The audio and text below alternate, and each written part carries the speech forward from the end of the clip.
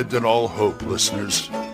You're listening to Radio Grognard, the OSR podcast about stuff, with your host, Glenn Hallstrom. Hiya, folks. Old Man Grognard here. Happy Thursday. Hope you're all doing well. Going to have a reasonably nice day, I guess, in our confinement. I'll probably be out later. I got to renew my driver's license this year, so, oh boy, finally getting that done. Gaming-wise, not much. We, the other night, I should say, I had Gage get on to see if he wanted any games for North Texas, if it's happening, face-to-face. It may go virtual. We don't know yet, as of this recording, as I say. So we'll see how that goes. Well, you know what? I got something to talk about, but first I got a few things to do, and we'll get to those after this. Okay, what I got is a couple of voicemails. First one I'm going to play is from John Allen. John Allen Large, the Red Dice Diaries. So go ahead, John. Hey, Glenn, it's John here from the Red Dice Diaries RPG podcast. Just catching up on my podcast listening at the moment. I wanted to say that I enjoyed your episode about your seafaring monk. And I thought the whole idea of him, he's not really got rid of his sea legs, so he's got that sort of swaying, wobbling walk, which could tie in pretty well with that whole drunken master idea for the stereotypical monk. I thought that was really cool. And I'm hoping you're going to reveal a bit more about this character in future. Also, I wanted to thank you for keep putting the word out about my podcast. It's very much appreciated. Just to let you know, we've actually restarted or relaunched the podcast on Buzzsprout at the moment. But for anyone who's interested in listening, you can go to www.reddicediaries.com, and there's links to the episodes on there. And the old episodes on Anchor will still be there, and I can still be got in touch with via Anchor. Take care, dude. Catch you soon. Thank you, John. I appreciate that. And yeah, okay, I'll keep you posted on the sailor thing, the sailor monk, whatever. Like I told my GM, he's kind of an accidental monk because they taught him that. These natives taught him that for survival, where he traveled before. And I gave him somewhat of a bow stick, which doubles as a quarterstaff, I guess. It's an old harpoon. And so he uses that in his fighting, along with a cutlass. And, I got the sailor stuff too. I'm petitioning my game master to figure out some way to get me a small, or I can buy whatever, an anchor on a chain. And I want to figure out how to work that in too. Because I think that would be a whole lot of fun. Even if it's just club damage, I don't care. It sounds like a whole lot of fun, and it'd be keeping with this character. But I'll keep you posted on that. Okay, well, I've never heard of that server before, the podcasting server. But, yeah, okay. Good luck with that. I thought you were still an anchor, but that's okay. People change around all the time. What the hey? And next, thank you, John Allen, for that voicemail. And next we have Jason. Jason wants to talk about adventure writing and things like that. Go ahead, Jason. Hey, Glenn, Jason here. Just parked on the side of the parked at the post office at the moment. I was out running errands, had the dog with me. She loves car rides, so taking Gadget out for a ride. Anyway, you talked about your writing process and talked about, scripting down worlds and rereading the module, knowing the world. And I find that is the most important part. I mean, take notes, all that, yes. But if you know the world, if you've sat there and thought about it, even if you don't need to have the whole adventure pre-scripted. It helps to have those scenes figured out. But if you know the world and know the NPCs, then when the players go off track, and do something crazy, you kind of know how the NPCs are going to react. You kind of know how the world, what's out there. So it's a lot easier to improv. Where if you're not familiar with the world or NPCs, it's a lot harder to improv, I find. So I find knowing that world, knowing the background is so important. Thank you, Jason. I appreciate that. So, yeah, you're right. You know the world. You know what's good. See, this is the part for me that's most fun the prep is worth it because once you get to the table, if you know your world and you know your NPCs and you know the players somewhat, there's nowhere you can't go. Whether you scripted it or not, whether you mapped it or not, it doesn't matter. And to me, that's part of the fun because I'm discovering parts of the world along with everybody else. Because my worlds are never finished. I've still got a world I drew up 10 years ago, which is Earth, in the continent of Europe.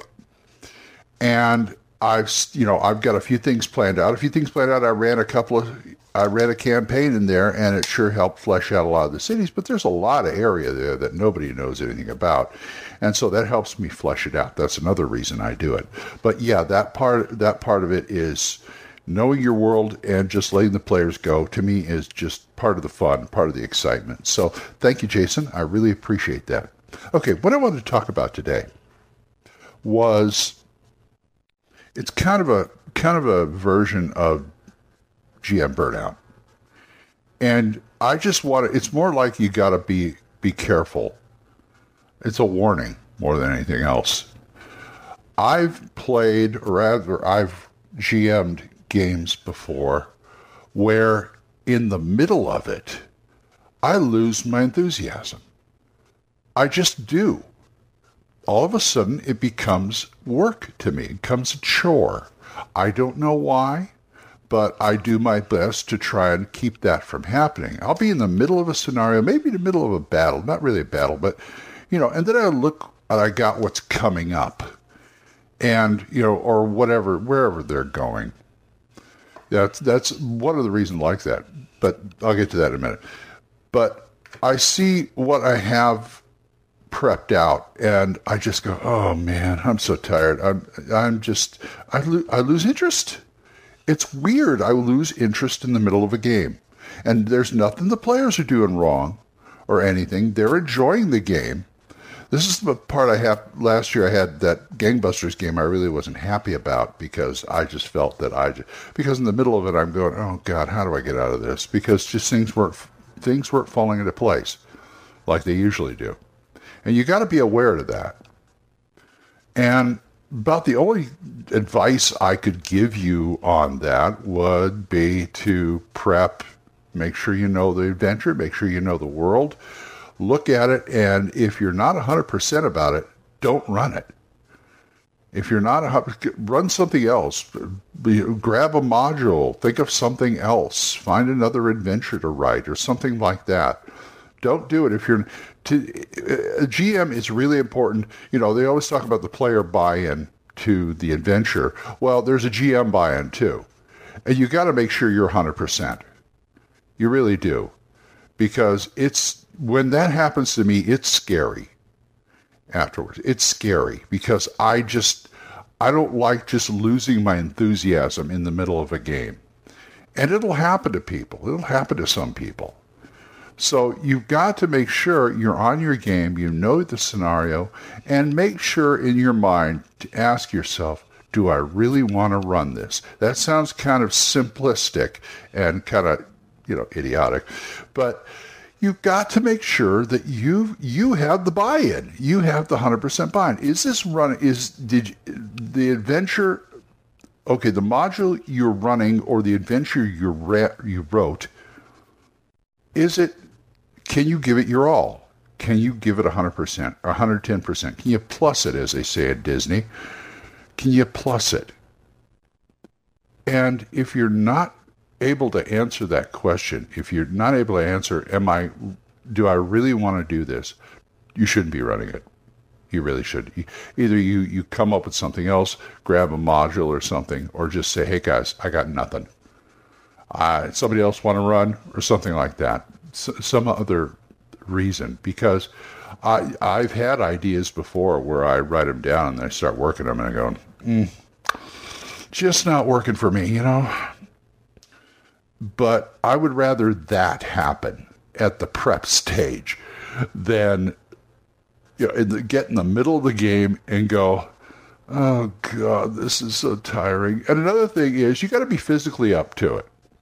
And it goes back to, again, eating right, nutrition and exercise and all that. You got to make sure you had enough sleep. That's important.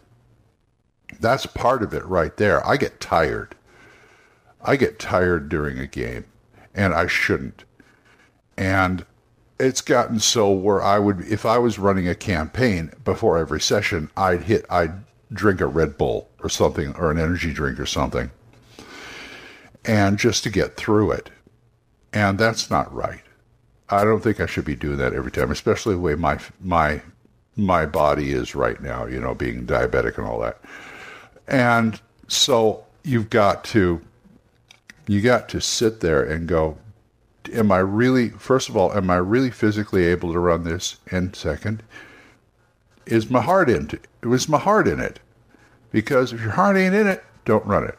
I know I keep harping on the same thing, but this is really important to me, because you don't want to get a reputation of just slogging through games. Also, you don't want to rush the game. You don't want to just... I've done that before. People haven't noticed, but I've done that before. Just rush the game to its conclusion just to get it over with. And then I go lie down. I had a guy who ran a 4th edition Champions game at North Texas, and he said he had a 6-hour nap afterwards because he was tired. I can understand that. Champions will tire you out because you're juggling a lot of stuff. But be that as it may, he had to have a 6-hour nap because he was exhausted from a table full of players playing, and he was having fun. We were all having fun. It didn't happen. So make sure you're physically up to it, and make sure you buy into it in your head, no matter if it's a module or something you wrote. That's my advice today. I'm going to go start my day. So until I'm rushing to the end of this. If you want to talk to me about this or anything, oldmangrognard@gmail.com, or you can drop a voicemail on Anchor. We're monetized, so as little as 99 cents a month, you too can help support this program, and I would thank you. Thanks again to Jonathan, Oliver, Gilbert, Juan Carlos, Daniel, Dan, Benjamin, Jason, and John Allen. You guys are great.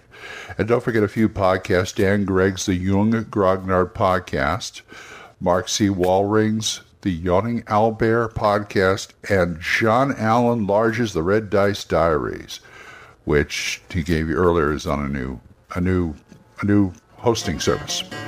So, until I see you folks next time, keep the dice warm, and I'll talk to you later. Bye-bye. Questions? Comments? Send them to oldmangrognard@gmail.com. We'll see you next time when Radio Grognard is on the air.